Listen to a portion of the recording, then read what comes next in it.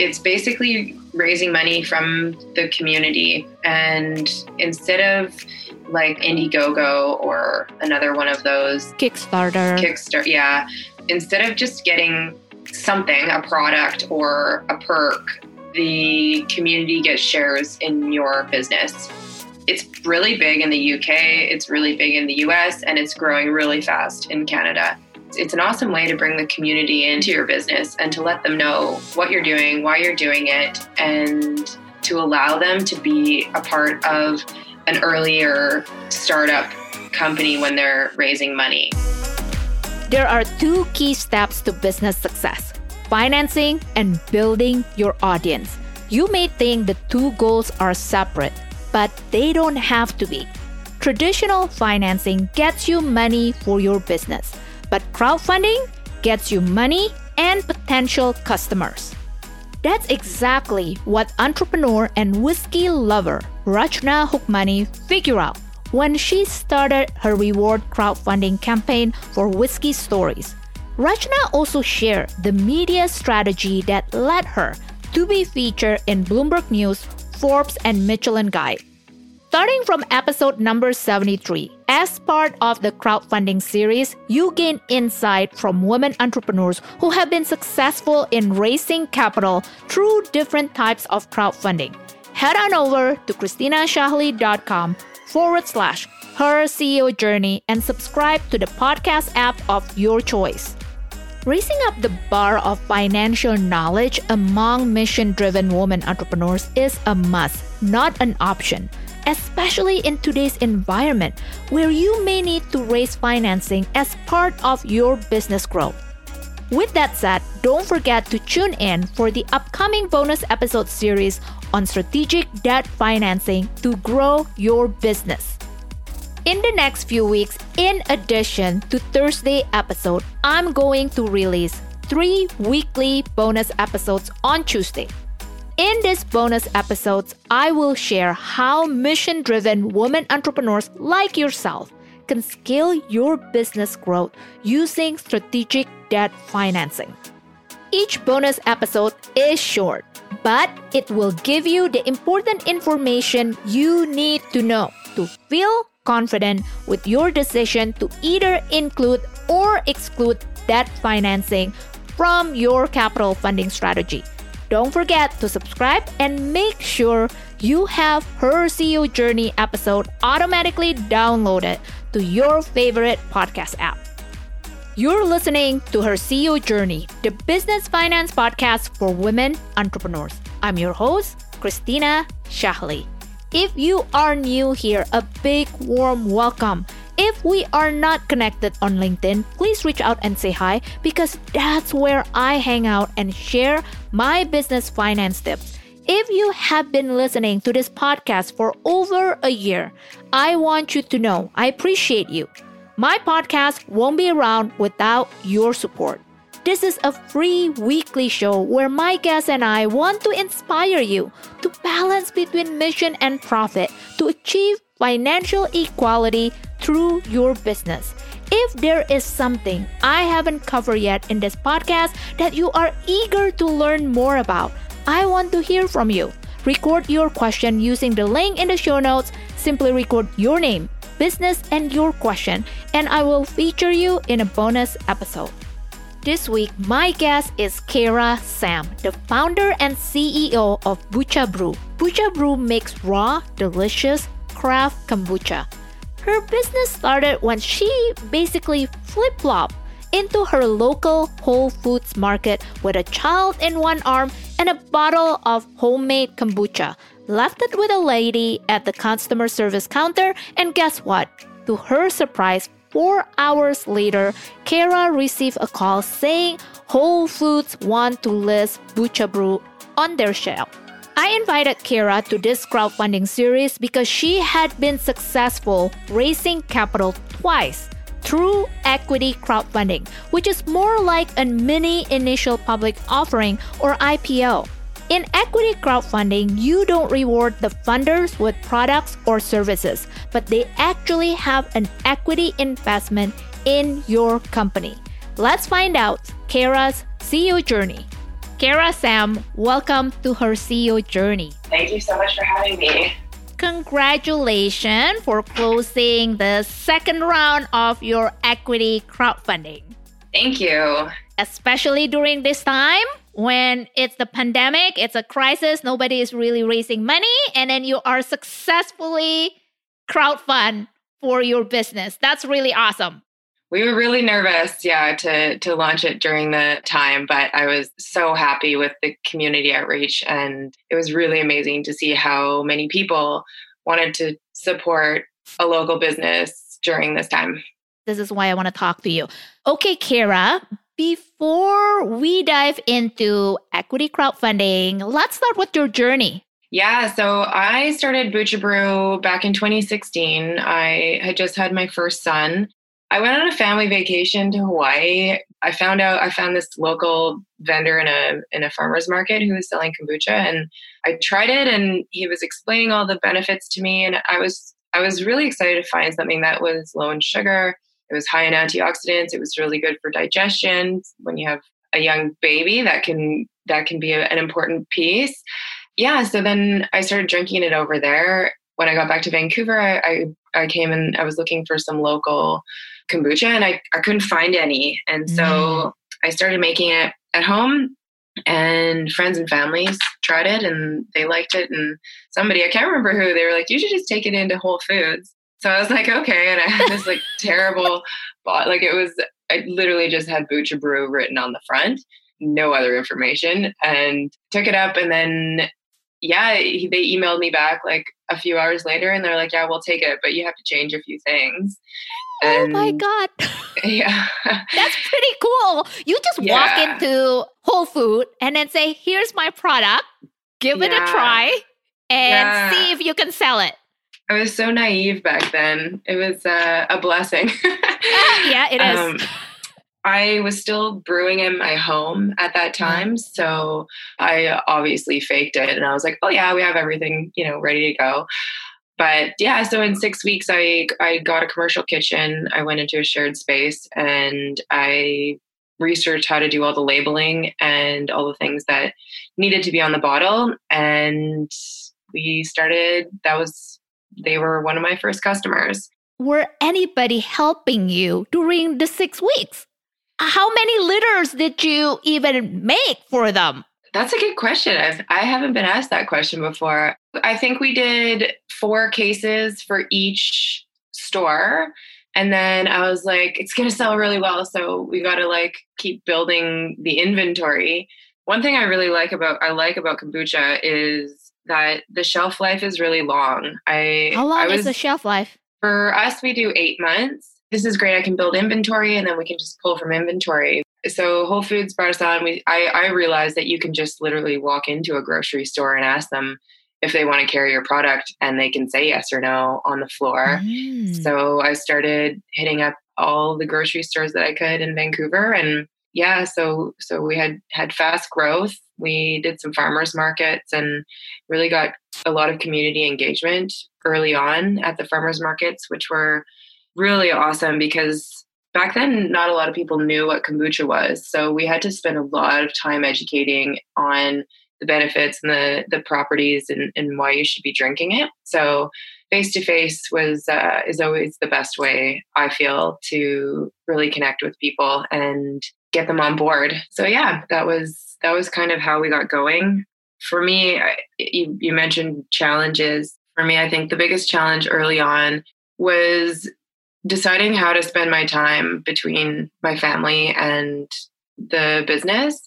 Because once Bucha Brew was up and running, my first son was 1, and it was the March that we launched in Whole Foods. And then I also found out that I was pregnant with my second. And so it was a bit of a TSN turning point for me. I was like, do I keep going? Do I just keep it small and do farmers markets, or try and make that decision? What made you decide to grow bigger instead of just staying in the farmers market? I felt like I didn't really have a choice. Every single farmers market, everybody was asking where can I get this other than here, because we were there only once a week. And what stores can I buy this in? And every time we went into a store, they said yes, pretty much. We were pretty early on. And so and then I had other stores phoning me for the product, which is I learned later, very rare in consumer packaged goods. It still is really hard for me to say no when somebody is like, we want your product. So I kind of was just going with the flow. So I definitely didn't set out to build this massive company. I didn't even know I was building a company when I started. I'm starting a company when I started, really. Thought it was just going to be kind of like the juice thing, like kind of like a side hustle. I would have my kids and do this on the side and make a bit of extra money. But yeah, it's obviously turned into something a lot different. I am curious the part that you approach whole food, because normally what I heard so far, people started with the farmer's market, more the direct consumer approach before you go to a bigger distributor, because they order and then you have to fulfill the demand from them. And then normally that's require you to finance the order beforehand. So what happened there? To be honest, I just had no idea. I'd never been in consumer packaged goods dealing with grocery stores before. I didn't have a business plan. I didn't do any market research at all. I didn't use a marketing firm. My brother and I drew my label on a napkin at the local down at the beach. We have 10 names. How do we narrow it down? It was just like, yeah, that one sounds good. Let's pick that. It's definitely not a typical consumer packaged goods launch story. And I think that it benefited me in a lot of ways, but there's a lot of things I wish I knew ahead of time before jumping in. I think the speed to market was really important for me back then, although I didn't know it. But now we have a lot of really great retail partners that if we weren't in there first, we would have had no chance. Because now the kombucha industry is really saturated and there's lots of big players, but those didn't exist back then. So it was really easy for us to get into the different retailers. I think right place, right time also plays a big part in it. What about in terms of financing the first order with Whole Food? How did you do it? And then did you get any help at all? Or is it just you and your brother? That was supposed to be the idea. And then he met a girl and moved to Australia. So he was like, see you later. Yeah, thanks, bro. I know, totally. It was all done really inexpensively. I had some bottles. Do you know what a kegerator is? So it's a fridge. It's like a mini fridge with taps on the top. So I poured the entire first order from a kegerator. So I just had the bottles and I just like pulled the tap and then we capped them all by hand and labeled them all by hand. And so it was really inexpensive to get going. And then once things started flowing and we were in the commercial space and we needed to be getting pallets of bottles and I needed some equipment and bigger stainless. It was really important for me to use stainless steel tanks, which can be quite expensive. I got a small loan from my dad and a small loan from my partner at the time. It was about $20,000 to get going. That was friends and family. Friends and family in the beginning. And then once it was very clear that things were growing and I kind of in March, I'd made that decision to really turn it into a business and Which year, try March? And grow. 2016. March 2016? Okay. Yeah. In August, I ended up getting some VC money from a pretty small venture capital firm based out of the UK. And they were looking to expand on their healthy, good for you, that part of their portfolio. They ended up doing a convertible note for $450,000. $450? Yeah. US or Canadian? Canadian. Okay. But the caveat was that I had to find and buy my space, my facility. I ended up finding the space where we're at now in Delta. And back then it was it was just over $400,000. So I had to spend 400 on the facility, and then I had the extra 50 that I could use towards the project. It's very non-traditional. It was just I didn't have any other bank loans or anything like that. So it was their way, I think, of having something behind. If the business doesn't work, at least there's this property. Did they convert the note into equity later on? Yeah. So on my first round with Front Funder, they converted. Oh, just for my audience that don't really understand about convertible note, can you explain a little bit what is convertible note? Yeah, so a convertible note is essentially a loan with the option for the investor later on to convert that loan into equity, so into shares in the company. A lot of earlier stage companies and investors choose to go down the route of the convertible note just because it gives a little bit of an extra, I guess, safety net, because if they decide, the company's not moving fast enough, or the goal has changed, or things are different than when the initial investment happened, the investor can choose to keep it as a loan, and then you just will slowly pay off the principal and plus interest. And then they'll end up, as long as the company doesn't go bankrupt, they'll end up getting their money back. If the startup is doing really well and moving really quickly, like how we were, they can choose to convert at a later date at a specific price, which is usually a discount of what your current raise is. So they get a better deal because they invested way earlier, but it's still not as good of a deal as if they would have just done straight shares way back whenever they invested. The interesting part for me in your story so far, you said that you never think of this as a business. Yet, it seems that the action you took, even like went on to get VC money from UK and structure it as a convertible note, that is so far, at least people that I interview, it's unheard of. They normally go to straight private equity route without any convertible note. Where did you learn all of this? I was super lucky. The father of my children is in that world. So he made some connections for me, and he taught me. He's a lawyer as well, and he was working in corporate securities. So he taught me a lot of the lingo and what things I should be looking for, and he helped structure the deal. And so he was really, really helpful to sort of guide in the direction. And he also thinks outside of the box. And so to go the normal route, we could have tried to do that, I think, but I think the way that we ended up going was beneficial for me, for Butcherbrew. I know that in 2019, I believe that was a big year for you.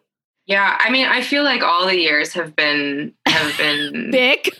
Yeah, and had their challenges and the excitement. And in year one, we did just over $100,000. In year two, we did over $350,000. Year three, we were just under $1 million. So it was super fast growth.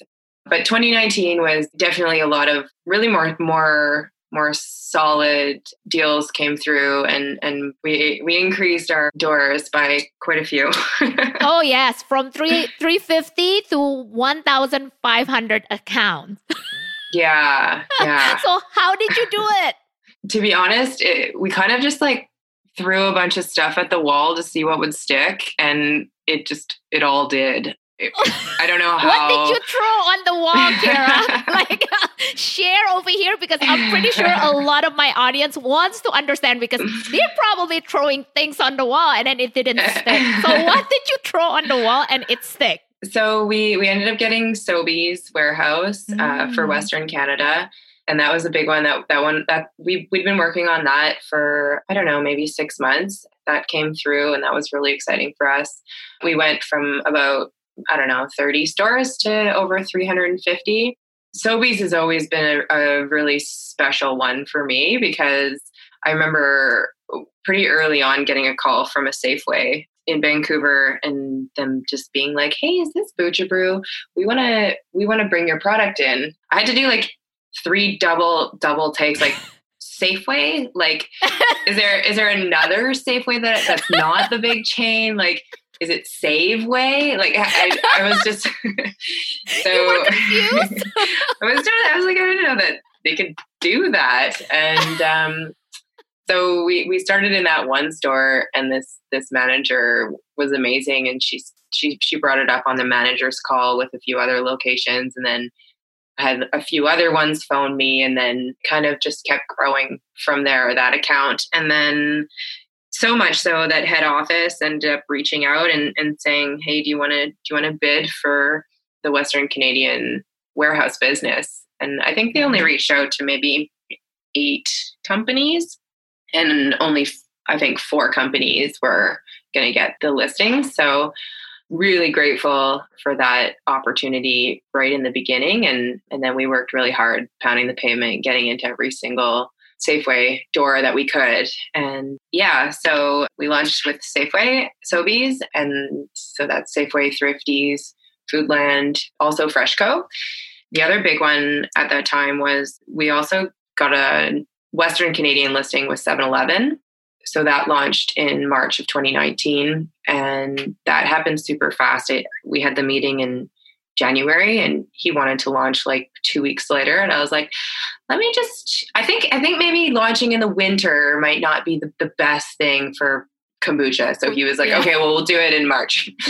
So we were like, okay, we got to scale production like pretty seriously to manage that account. And yeah, and it went really well. We had a follow-up meeting with them in November, and he was like, basically said, if we want to go national, we can. It's just the press of a button, and he's happy to do it. So in November, we went national with 7-Eleven.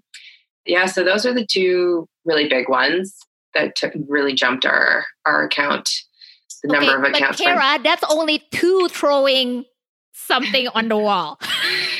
Yeah, so that's pretty strategic.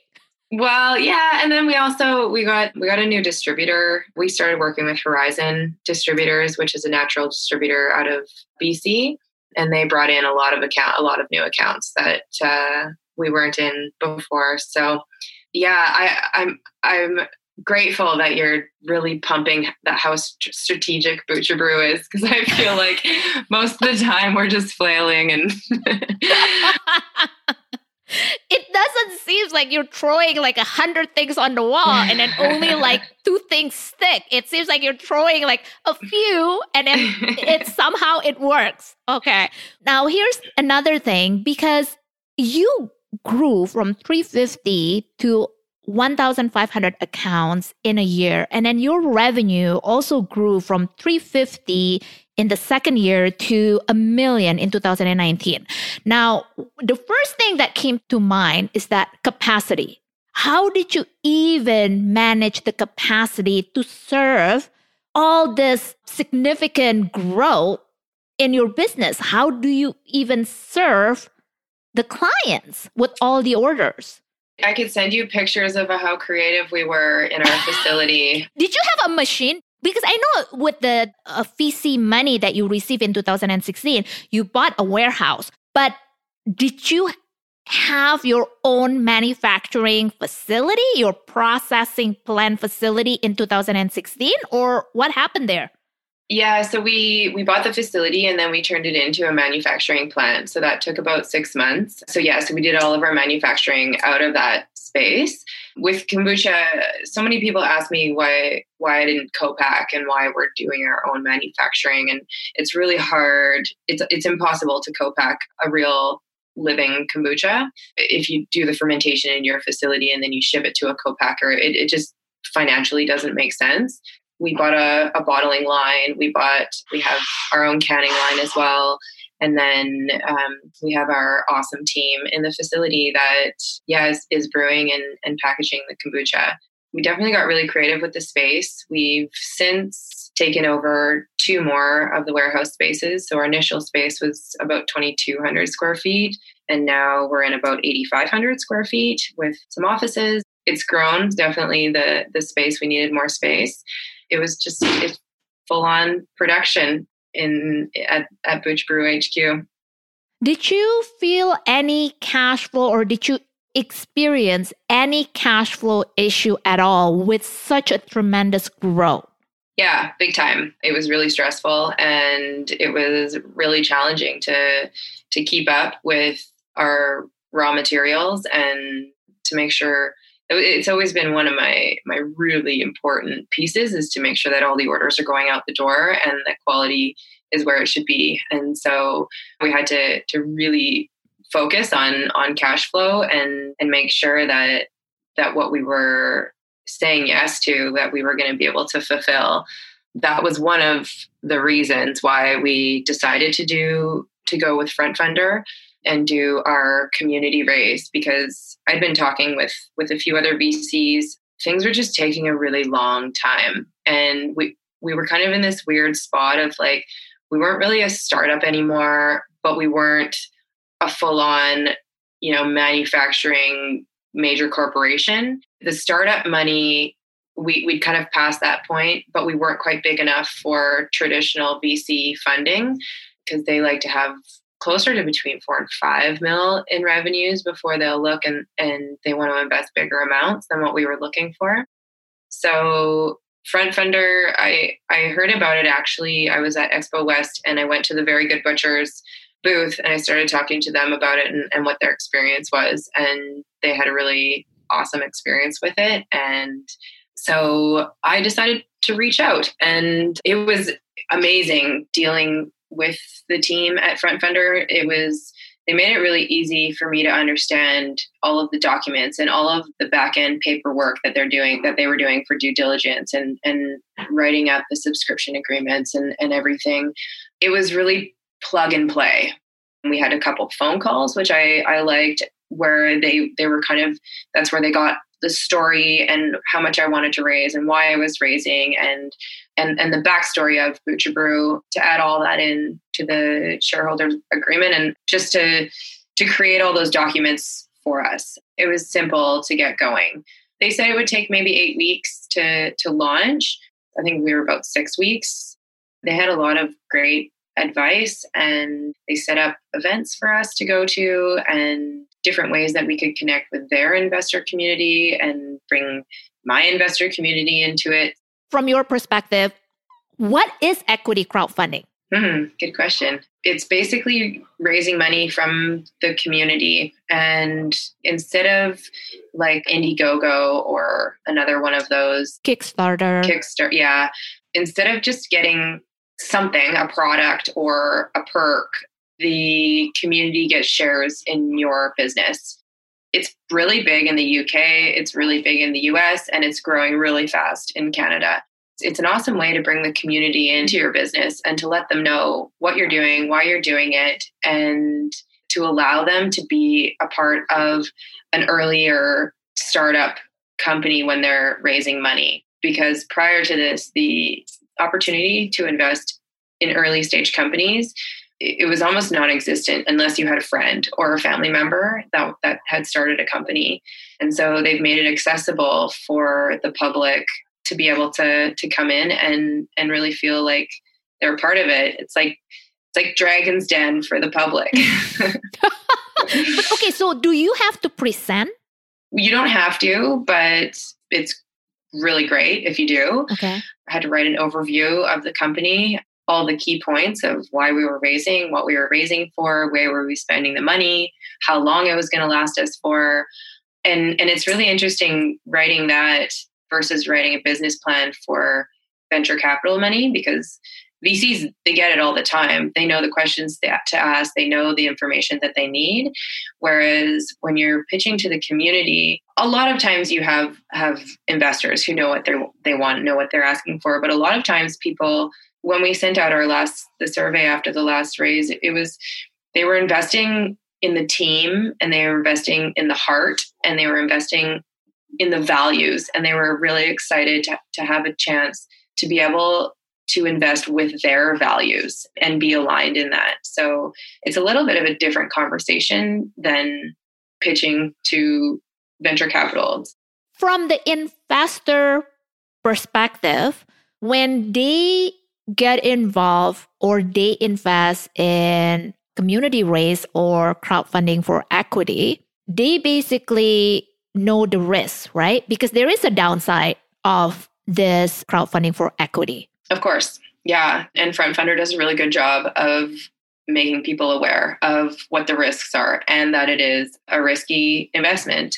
You have to answer a bunch of questions about yourself and about your financial. They don't think that you're financially stable enough to make the investment. You either have to go through additional paperwork or, unfortunately, we're not able to allow you at this time to invest.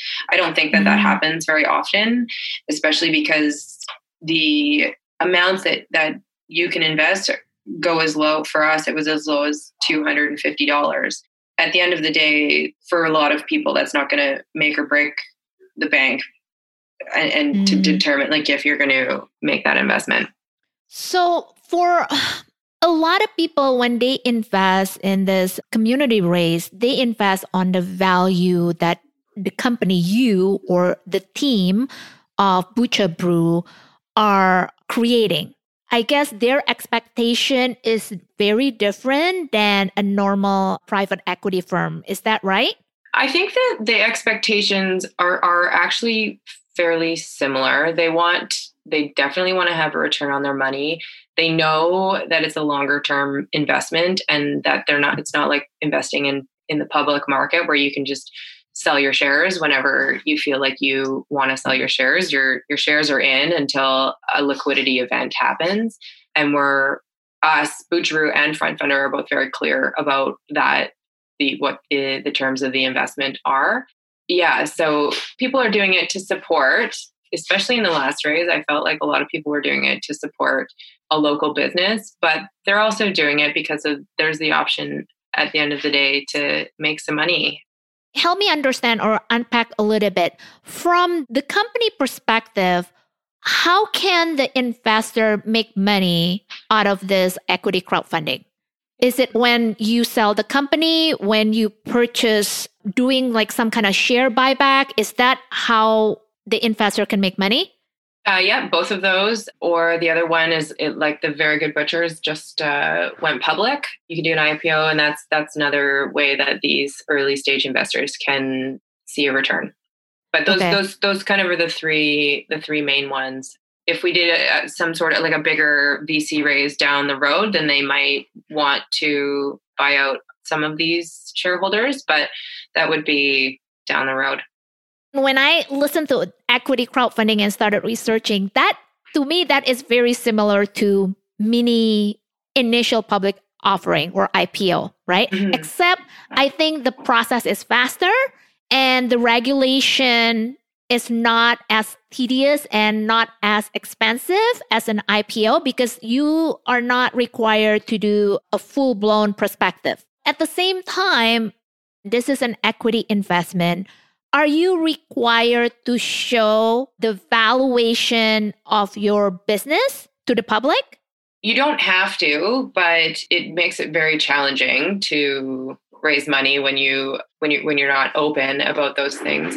We didn't put that information on the Front Funder page, but if anybody emailed us and they're like, hey, we want to see your financials, then we send them the last year's financials, this year's financials, and our projections.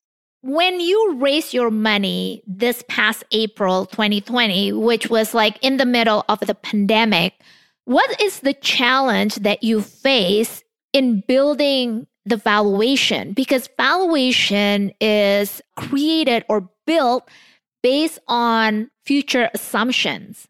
How did you even prepare one during this pandemic when nothing is like certain?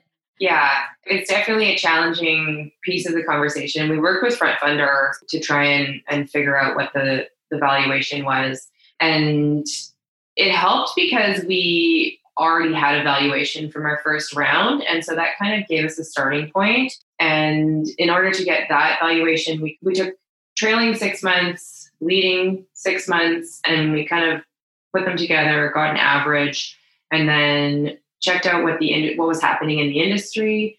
And thankfully, there were some industry trade sales where like Pepsi had bought Kavita, Coke had bought another kombucha company from Australia. So the specific numbers weren't there, but there was rough data of how many times revenue those companies had been bought for. And so that gave us a really good benchmark to say, this is what we think we're going to be doing in the next year. And these are what these companies sold for. So that's how we came to our valuation.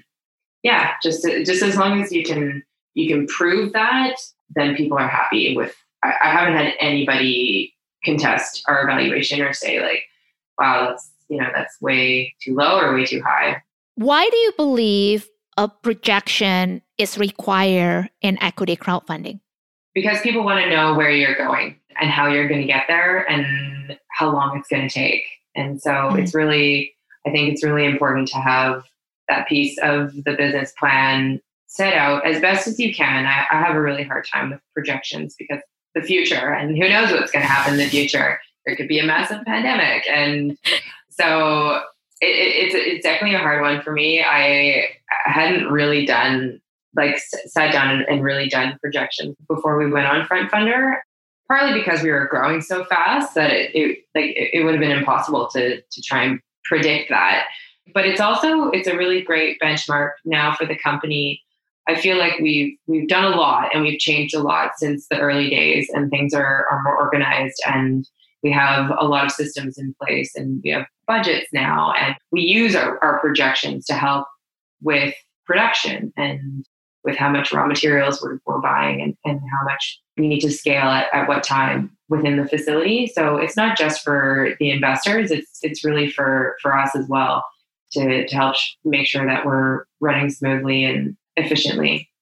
But I also believe that the financial projection is likely help you to identify what is the purpose of this crowdfunding, right? Because I think it will give you not a snapshot actually, but how are you going to use the fund that you raise from the crowdfunding?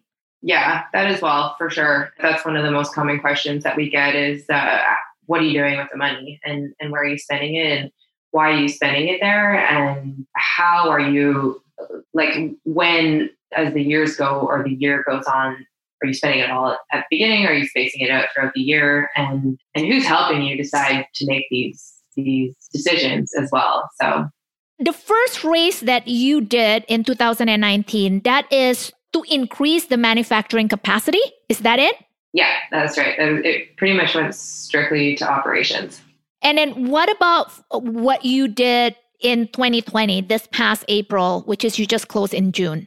This is really exciting for me because we're spending almost all of it on sales and marketing efforts. And there's never been extra money to spend on a marketing strategy and really follow through with it. We hired marketing partners to help us with our packaging when we switched over to cans. That was really important for us to make sure that our cans really stood out on the shelf and that we could communicate with people through the can and that design. And I think they've done a really amazing job with that. And so to actually use this money for community outreach and to really bulk up on the sales strategy and get that going is really exciting. That's the fun part for me. And then I think you also received a $55,000 grant to export to Japan, UK, and South Korea. Am I right? Yeah, which is really exciting. So part of this raise is going towards that. So CanEx covers 75% of the spend. And then what is it? Canada Export? Yeah. And then we cover the 25%. So part of the raise was to cover that 25%. We were supposed to go to Japan in March and the UK in April. And there was a big plan this year for all of that, which we've had to not put on hold, but definitely it slowed things down for sure. Just not being able to go there and see people face to face. But it's been good because it's made people think differently about these types of meetings. And so there's been, I'm, as everybody knows, lots of Zoom and different kinds of communication. So okay. So Kira, I haven't asked this, and I think this is an important question that I want to ask you. What are the important steps to run a successful equity crowdfunding? You can't be afraid to reach out to the community, I think is the first one. I was very timid in our first raise in the beginning of not wanting to clog up people's feed with our, with the information. So we were only sending out like a couple times a week about the raise, and then the rest of the time it was about Butcherbrew. So don't be afraid to really be proud and to show like we're raising money and this is what we're doing with it and we need your help. When you have a clear message like that, people get engaged really quickly. For this round, I had all of my newsletters and all of my community outreach, and as much as I could, I had planned in advance. So we decided in the beginning of April that we were going to launch this round, and we ended up launching it in the beginning of May. So it went really fast, all the prep work for that. And I was doing it all because my team was helping on just like damage control on the sales side and production and everything, just because we were like really in the middle of coronavirus. And so, yeah, just planning out for me this time, having a schedule of what we were posting and when was really helpful. Creating all the content ahead of time. So making sure that you have engaging photos or videos or different ways of reaching out to people, and then building your newsletter database as fast as possible and getting as many people on that list as you can, just to be able to reach more people. And then for the last round, webinars were really awesome for us. It was, I like talking and seeing people in person. And so obviously we couldn't do that, but webinars were kind of the next best thing. And we got a lot of traffic and a lot of inquiries after the webinars. How did FrontFunder help you in terms of promoting your campaign? Anything that we posted on social media, we always tag FrontFunder, and they almost always repost for us. They do call outs on LinkedIn and Instagram. I think they have over 4,500 people signed up on their platform. And so when we launched, they send an email out to all those people saying we launched, and then follow-ups throughout the campaign. They set up 2 of the webinars that I was on. We did some interviews together and that sort of thing. Do you believe like the regulatory portion in the equity crowdfunding, should other founders see that as a downside? I think that every company should do it regardless of if they're doing equity crowdfunding or not. It's amazing to have all of that information all in one place, to be able to go back and see, like, you have to access that stuff for lots of things other than raising money. And so to have it all organized in one place, it's a huge benefit for a company, regardless of raising or not. Do you believe there is a certain stage of company who should consider equity crowdfunding? Good question. I wouldn't recommend raising really early stage for a CPG brand, but as you're growing, we have traction and you can get backing from the community, then I think it's definitely something to keep in the back of your head as you're growing. And you'll know when is the right time to raise. I didn't want to raise too soon because then the valuation would have been too low. But then you can't leave it too late because then your cash crunch really. Have you built a community before you raised the first money in 2019? Community has been so important for Butcherbrew from the very beginning. And I think that's another big reason why we were able to grow as fast or get as many accounts as possible. We're always out there talking to people and organizing events and bringing and supporting other people's events. The City of Vancouver account with all the concession stands was a huge one for us for community engagement, because there were so many people that that would go into the cities and parks and be like, oh my gosh, Kombucha Brew, and send us photos or whatever. That's one of our key values is regenerative community. And we want to keep growing. They're meaningful connections. It's not just like, hey, thanks for buying our drink. See you later. We want to keep engaging with those people, and we want to keep talking and keep our finger on the pulse, I guess. You touch on regenerative community or regenerative sustainable business. Mm-hmm. Is that just about community, or there is like a bigger meaning out of that? There's definitely a bigger meaning, and I have such a hard time really honing in on my explanation of what regenerative is. So it's starting really with the core people within Kombucha Brew, and I've always been a huge proponent of autonomy and giving people the freedom to exercise their personal creativity and to find to really like work on what they feel their purpose is. I want to try and create a place where the work-life balance is almost like a non-conversation, because it sort of feels like when you go to work, that is your lifestyle, and that's what you want to be doing that day, because we're helping the community become healthier because now they're drinking a kombucha instead of a pop or a sugary juice or whatever. When you're really like focusing in on people's purpose and what they really want to bring to the world, it changes the mindset of your employees, and they're not really employees anymore. They're advocates for the business because it's what they believe in. It's like their day at work has been relaxing because it's what they want to be doing with their time. For our core team, I do unlimited vacation. So people can take as much vacation as they want throughout the year, and they'll get paid the same amount. So I want to work for you, Kara. It's giving people that freedom of choice. And, we've been in business for 4 years now, and I've never had a problem with it.